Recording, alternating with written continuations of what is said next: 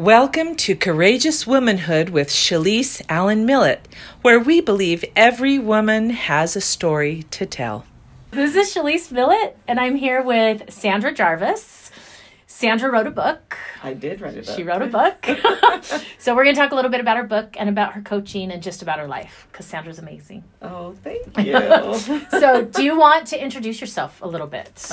Sure. So Okay. I am Sandra Jarvis, and I'm the mother of 5 children and the grandmother of 6, and my grandchildren are my favorite, and my kids know it. So, I've been married to my husband for 32 years, and it has been the adventure of a lifetime. And I currently am a life coach, and I run a life coaching business out of my home, and I love working with women and helping them better understand themselves and get what they want out of life. So that's kind of who I am. Awesome. Okay. I don't even know where to start. Should we start with your book? Sure. Let's start with your book. Okay. So spoiler alert, I'm in the book. Yes, you are. I'm very excited about this. But the book's not about me. It's about Sandra. It's a memoir. It is a memoir. Okay. Yes. And Shalise is in my book. I am in your book. I'm very excited. She even used her real name in my book, so you'll know her. Most of the people change their name in your book. A lot of people did. A lot of people did. A lot of the people in there are not the actual names, but it is a true story, completely true. And it is called Severed, and it is the story of severing my right dominant hand and the healing that came from that, and the healing that came physically as well as emotionally and spiritually.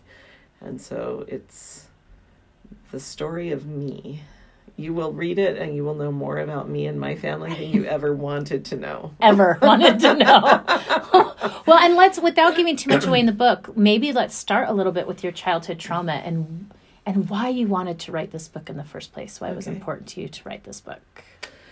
So I was born into a family that was very abusive, and there was a lot of stuff that went on in my childhood that was pretty difficult, and that, I guess I can't say most people don't deal with, because I don't really have any idea, but most people don't talk about it for sure.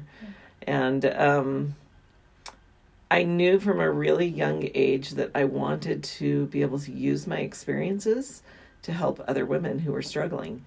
And that has kind of been my life goal, is to figure out how to do that. But I honestly just continued struggling. The struggles never seemed to end. And so there never came a point where I felt like I was in a position to be an example, because I was just always dealing with the problems, Right. And so that childhood trauma really shaped who I am, and really, I personally would say that, I'm grateful for my trauma, because I feel like it gave me an understanding of things that I couldn't have learned any other way. Yeah. And so when I had an accident a few years ago and severed my right hand. And as soon as I had that accident, literally within weeks, probably within days, actually it was within days, because it was my home nurse who first said to me, "You need to write a book." Yeah.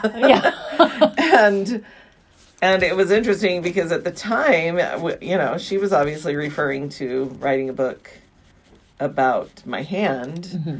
But the more I thought about it, the more I thought, this really is the story, of all of these things that have happened to me. And then having it culminate in such a traumatic and dramatic way. Right. Go big or go home. Exactly. You got it. It was like, okay, well, now we have a story. Right. Well, and so I want to go back to you. You're grateful for the trauma that you went through. I am. when you and I met, it was in a women's support group through counseling, and Yes. you were not No. grateful for the No, trauma. I wasn't. I You was were actually very angry. very angry. Very angry about the trauma. Yes. The opening scene in my book is in our group. Remember that? Yeah. And it is an anger release. Right. I was very angry. Very angry. Very angry. So, and I think we see you go through that process a little bit in the book of the healing from the angry to where I'm grateful for this. And I know myself Right. because of this. Right. Yeah. So you don't say it lightly. I don't think when you say I'm grateful for my trauma. Oh, no. Yeah. No, I don't. But the past, I mean, it has been almost 6 years since the accident. That long. Yeah. Wow. Crazy, huh? Yeah. And in that time, I have completely changed. And I look back at all of the lessons that I've learned and all of the ways that I've grown and all of the healing that has happened. And I have to be grateful for it. Yeah. And I actually have a friend, I'll just tell you this, that she and I were talking recently, and I said that I was grateful for the trauma. And I actually said to her, I wouldn't trade it because I feel like it's made me who I am today, and it has given me a relationship with God that I think I wouldn't have had otherwise, and given me an understanding of things, you know? Yeah. And she was like, well, I don't agree. Okay. Okay. She said, well, because I haven't had all that trauma, and I still feel like, you know, I have a relationship with God, and I have, you know, well, whatever, you know. And I didn't argue with her because, you know, how do you argue with someone who thinks they're right? But the thing is that I really think that our experiences, whether they're traumatic or not, they do make us who we are. Yeah. And we do learn from those things. And that each of us really has, you know, we are being given the experiences we need to become the best version of ourselves. And so when I look at it that way, I think, well, of course she can be grateful for her experiences and not trauma. Right. But I can be grateful for my trauma. Right. Because it's made me who I am. Yeah. And, you know, that doesn't mean that trauma makes me better than you or her or anyone else. Certainly. Yeah, we cannot compare traumas. Right. We just can't. But I think it's important for the listeners to understand that you don't take it lightly. I mean, I remember you calling me after church one time and saying, stupid person in class was like, you can just sing your way through life even if it's bad. And I hate her for saying that, you know. I did. Like, you were so mad because you weren't there. And it was okay that you weren't there. Right. It was just where you were in the process of the healing and getting to the gratitude. Yeah. I have my own, I call it Shalisa's cycle of submission. Where I first am like, Heavenly Father, don't make me do this. Like, I do not want to do this. And then I go to, fine, I'll do it, but tell me how long. Just tell me how long I have to do this. Mm-hmm. And I finally get to, okay, I understand. What do you want me to learn? I know I finally come to a place where I am changing. Right. But I always have to go through that stupid cycle first, you know.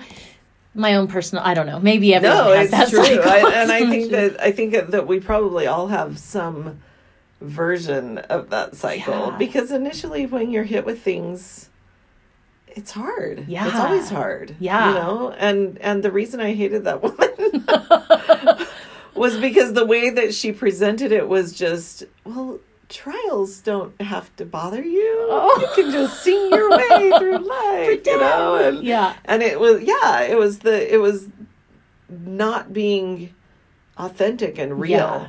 Yeah. You know, it's like I have a way different attitude today than I did when we met. Right.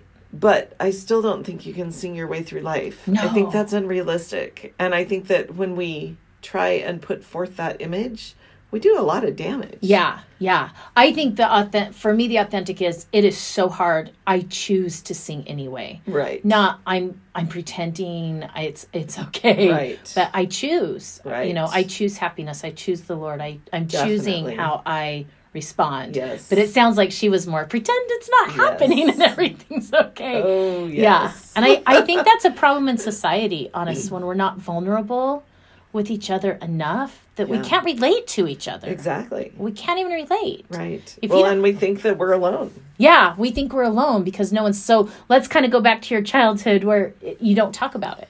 Right. You just don't talk about it. Right. And so you think you're alone. Right. And so, which I think is one of the amazing parts of your book, is you're finally saying, this happened to me. And it happened to me in a good Christian home where nobody knew it was happening. Right. Maybe some people knew, but... Yeah, there were a few, but not many. Yeah. Not the extent. Yeah. There's dangers in the secret. Right. I think. Yeah. Yeah. Well, and it's interesting because I actually have some clients right now who knew me as a child, who knew our family. They lived just a couple of blocks away from us, and I haven't known or been in touch with them for 30 plus years. But through my book, they found me and they hired me. And it's been really interesting because as I learn more about them and their family and what was going on in their childhoods, I'm like, oh my gosh, I never knew. Really? They're like, yeah, well, we never knew either. Oh my gosh. And it's just interesting because it's, we lived right there. Yeah. We interacted all the time. Yeah. But we didn't know what was going on in each other's homes and each other's lives and how it was affecting us because it's taboo to talk about. Because we don't talk about it. Right. And part of that, I think, is protecting the people we're protecting the abusers. We're protecting the perpetrators. Definitely. Tell me your stance on that, because you can't see Sandra. She's a little passionate about that. We do. We protect them. We do. We protect them. And I mean, I don't think that all perpetrators are bad people. Yeah. I really don't. I believe that there are many people who they are a product of their own abuse and their own issues in life and their own traumas and so I don't have a good answer for how to be authentic and real and not hurt other people. Yeah. But I think that we go to extremes to protect the perpetrators, and it's wrong. Yeah. It is absolutely wrong. Yeah. Because there is so much damage done. And the thing is too, is that if people could understand that if we would deal with the perpetrators when the acts are happening, then we could help them. Yeah. They could get help. Yeah. And they're not going on to hurt other people. Right. Exactly. Instead, it gets all covered up. And by the time, you, like me, I get to the age of 50 and it's been 40 years since all of that was happening. And, one of the perpetrators is gone and the other one has a full family and a life. And to expose all of that could destroy his life. Right. Then it's like, okay, but then it's never addressed. And is that really doing the perpetrator a favor? Or the generations coming, right? Even. And I don't think it is. No. I think we actually are doing a great disservice, not just to the abused, but to the abuser as well. Yeah. And that if we would simply allow it to become something that we could talk about, then we could do a lot of good for people who are dealing with hard things in their own lives that are making them choose this path of, hurting other people. Right.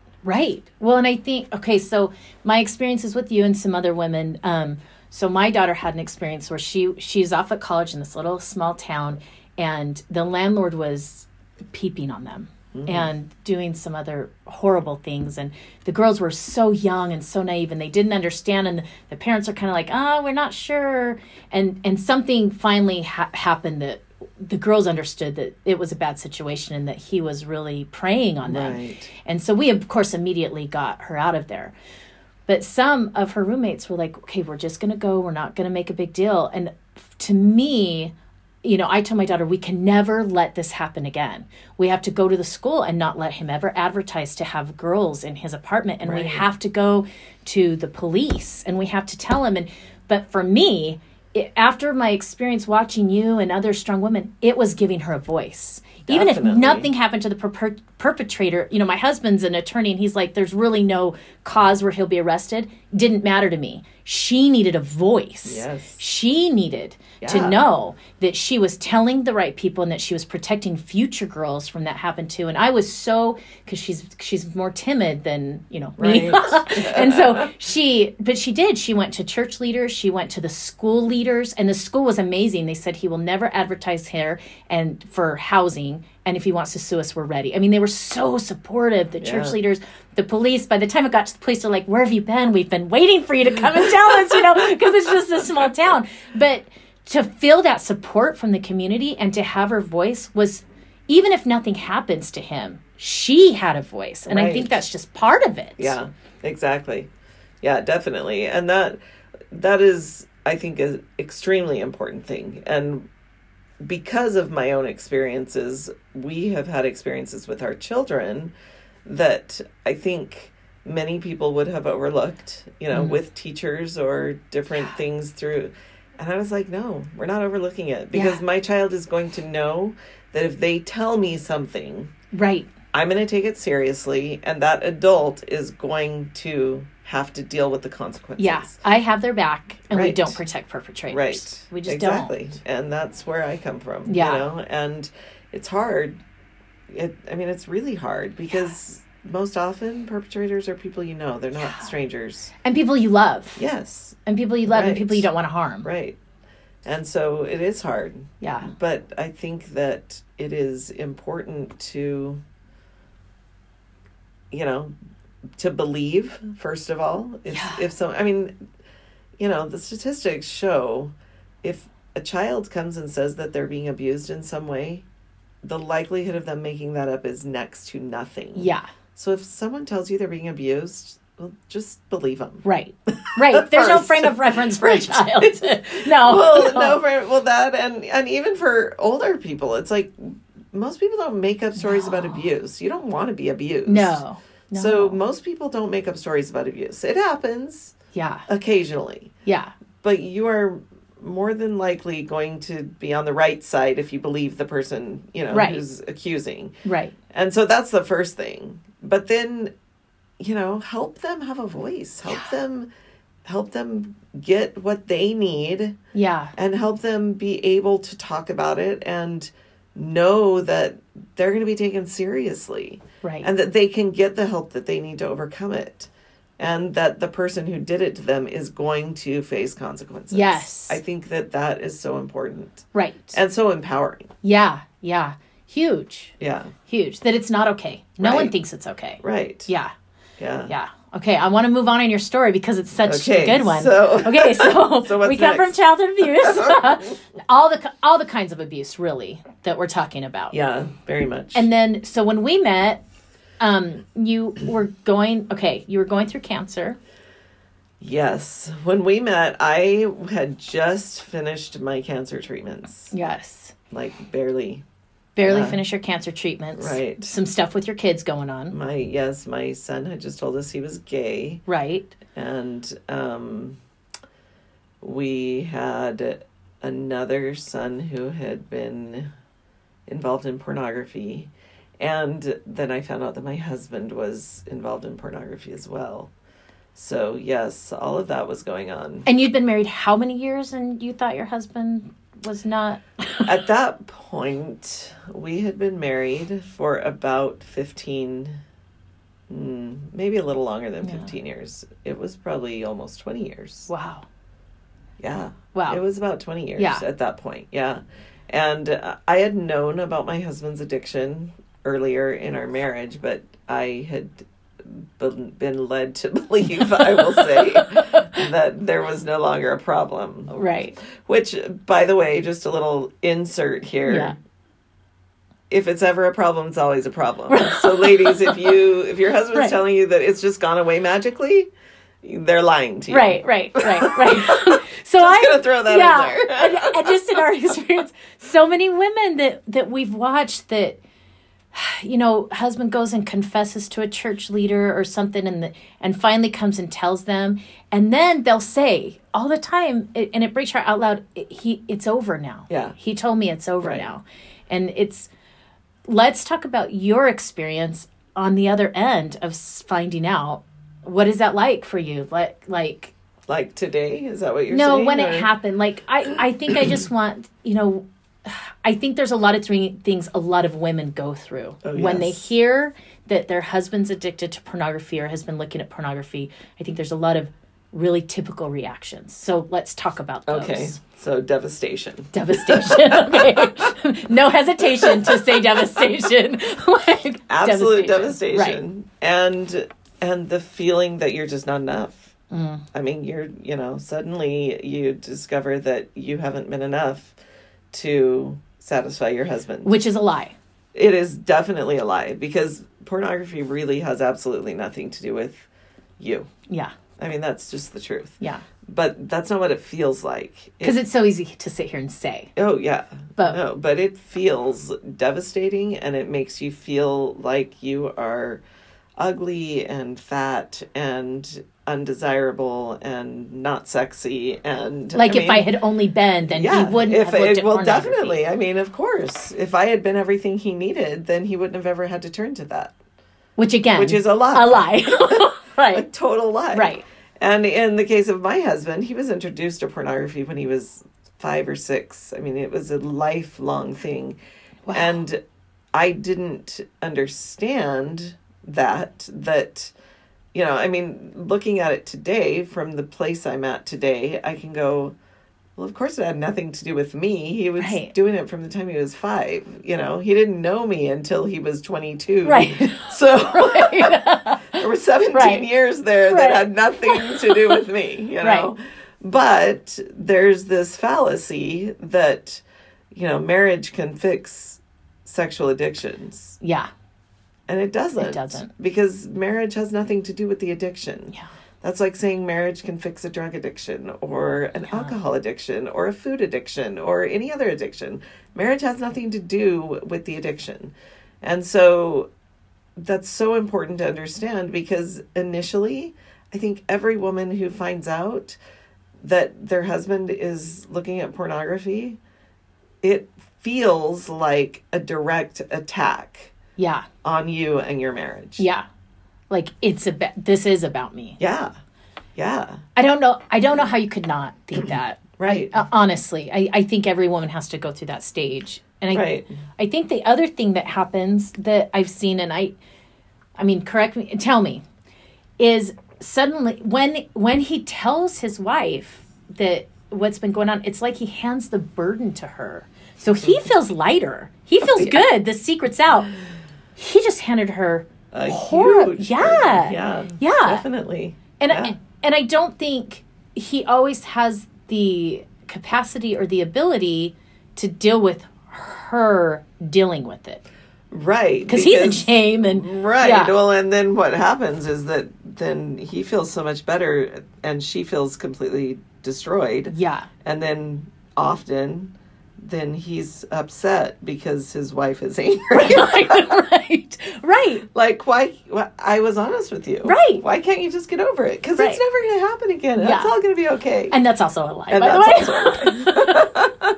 Always. Always a lie. Always a lie. Yes. And so, I mean, it's a horrible thing to have to deal with, and to not understand that the addiction is truly completely unrelated to you and your marriage. It's its own beast. It is its own beast. And I think it's so important to recognize that if you have a spouse who is looking at pornography, that it's just a thing to him, It is not you. It's not related to you. And in fact, he probably hates it as much as you do. Yeah. And it's an addiction. It is an addiction. I appreciate that you said he probably hates it as much as you do.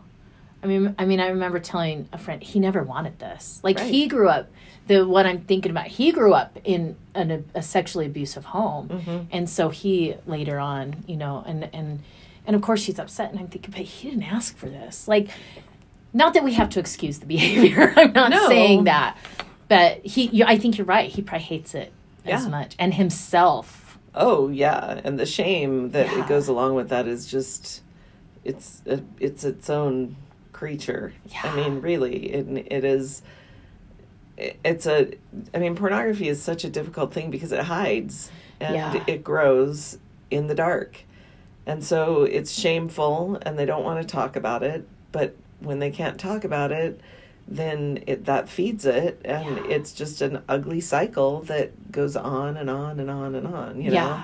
And I think it's interesting. My husband and I had a conversation recently about this because women, we talk about this stuff, you know, I mean, like not openly, right. But we will open up to our closest friends or whatever. Our safe people. And say, you know, my husband has an addiction, or I'm really struggling, or I'm really hurt, or whatever. And in my mind, I guess that like pornography was like a locker room type of thing, you know, the guys are all in there and they're like, I guess because that's, you know, we kind of see that in the movies. Yeah, right? Yeah. And so in my mind, I always kind of felt like that was something that the men talked about somewhere. Yeah. And he was like, oh no, we never talk about it. Wow. Men don't talk about pornography. So you just use it. You don't talk about it. It's all in secret. We're back to that secret. Oh, yeah. And that's what I'm saying is that it's like, it is complete, you know, hidden. Yeah. It is in the dark. It is by yourself. And more so now. I mean, you used to have to try to go to Circle K and pick up a magazine or come across it. But now you just pull out your phone. Yeah. And so, it is a complete secret. And something that there's, especially in a Christian community, then you're alone because you can't admit it to your wife. Right. You can't admit it to your friends. Yeah. You can't, you know. Yeah. Even though, I mean, statistically, like 70% of men look at pornography. Yeah, you're not alone statistically. That no one's admitting it. Right. My husband actually had an experience after all of this came out, and he was dealing with it, and he's very open about it now. And he stood up in church. He was in church leadership at the time, and he stood up in church and he broached the subject of pornography with the men's group. Yeah. And so it was just men in the room, and they were all over the age of 30, and, you know. So not young men. We're talking adult. No, these were adult men. Mostly married, probably. Right. And he broached the subject, and one of the men said, we don't have that problem here. What? We don't need to talk about it. My husband came home that day floored, first of all, but almost laughing. Like, guess who has an issue? Exactly. It's like, really? You're the only group of men in the world that don't have a problem with this. Congratulations. But they're not talking about it. No. And it can be devastating. It can be devastating to a marriage, to a family. Yeah. And I think it's sad because I think it doesn't have to be. Do you think that you can heal alone? I mean, I know you can heal alone from it, but in a marriage, I'm just thinking, so I'm looking at the scenario that you're describing, and he's in total shame, and you're in total body shame, and other kinds of wife shame, and I'm not enough shame.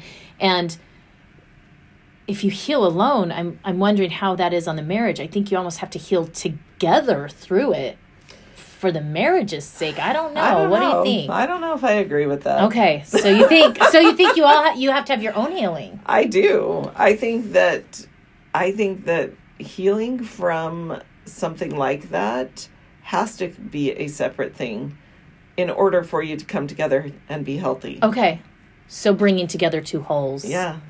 I really do, because I can see that. Okay. Because the thing is I think that as long as you are both in shame and both unhealthy, coming together just creates all kinds of issues.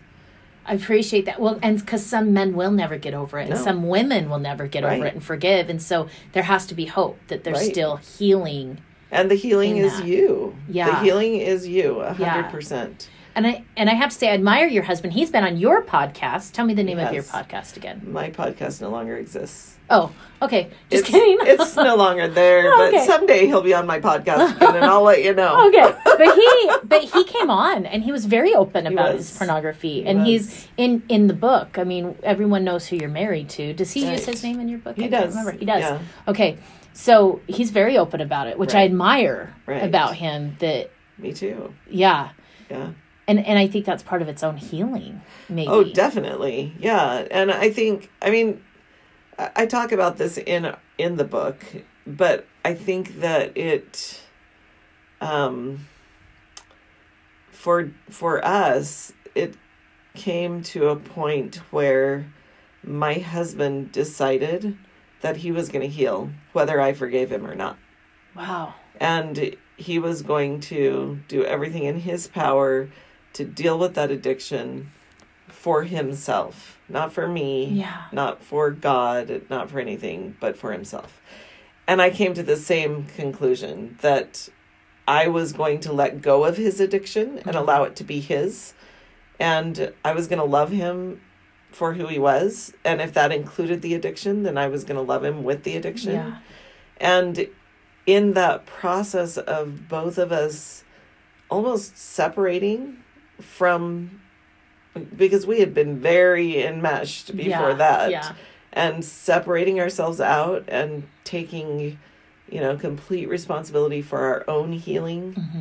It was in that process that we were able to come back together Wow. and start to talk about it and really be able to be open and heal. And now we talk about it often, quite honestly. Wow. And, my husband is very open, and he says it's something I struggle with every day, that he, honestly, I'll just tell you, I have told him that I don't want to know where he is with the pornography. Mm-hmm. It's between him and God. Yeah.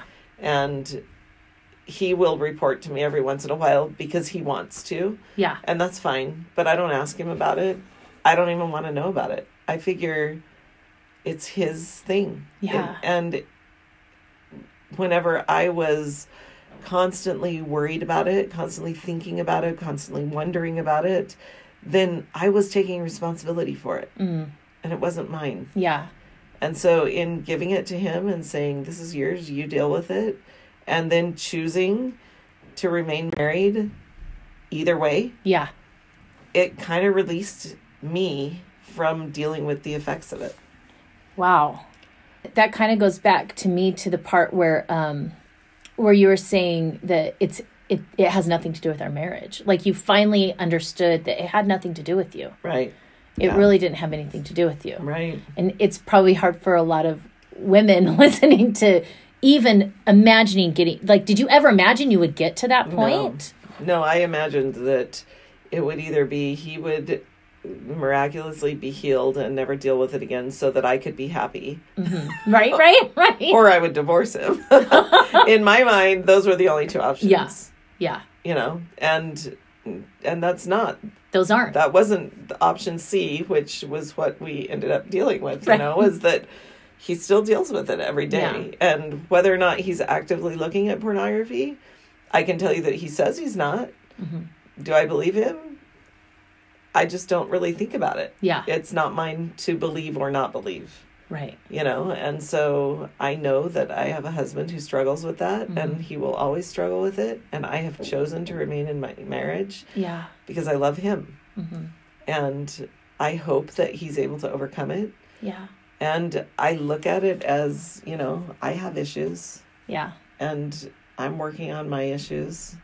And I'm sure that he hopes someday I'll overcome my issues. Yeah. Yeah. We all have our vices. Right. That, yeah. Exactly. And Yeah. so it's just, when you can get to a point where you can see it as that, Yeah. as a vice, Yeah. as, something that it's just another thing that we struggle with. Yeah. Yeah. And It kind of takes power out of it. yeah. Yeah. And this probably was just because of some of the type of the abuse you had as a child. This probably was like your worst nightmare. Like you were getting married to escape that kind of abuse and No, it was probably the worst. Well, I actually told my husband recently that I think that I've lived all of my worst nightmares. Yeah. He was like, you better think about that really closely, because if you haven't. Right. Don't say that out loud again. But it was a horrible thing to come to that realization that I had married someone who, who was doing the things that had been done in my childhood home that had brought about so much pain. Yeah. And so much anguish. Right. So stuff you probably thought you were escaping. Oh, definitely. Out of your home. I was, yeah. Yeah. Well, and so living your worst nightmare, and I don't want to give too much away in your book, but your son coming out as gay was probably another worst nightmare. Right. It was, because my father was also gay and had died a few years before, and watching him go through that was horrible. And he died from AIDS. From AIDS, that's right. Yeah. Okay. And so watching him go through that and then having your son come out. Right. Was horrible. I mean, the thought of that was just awful. And so it was really a difficult thing to deal with that. And all of this happened within, from January 2012 to May 2014.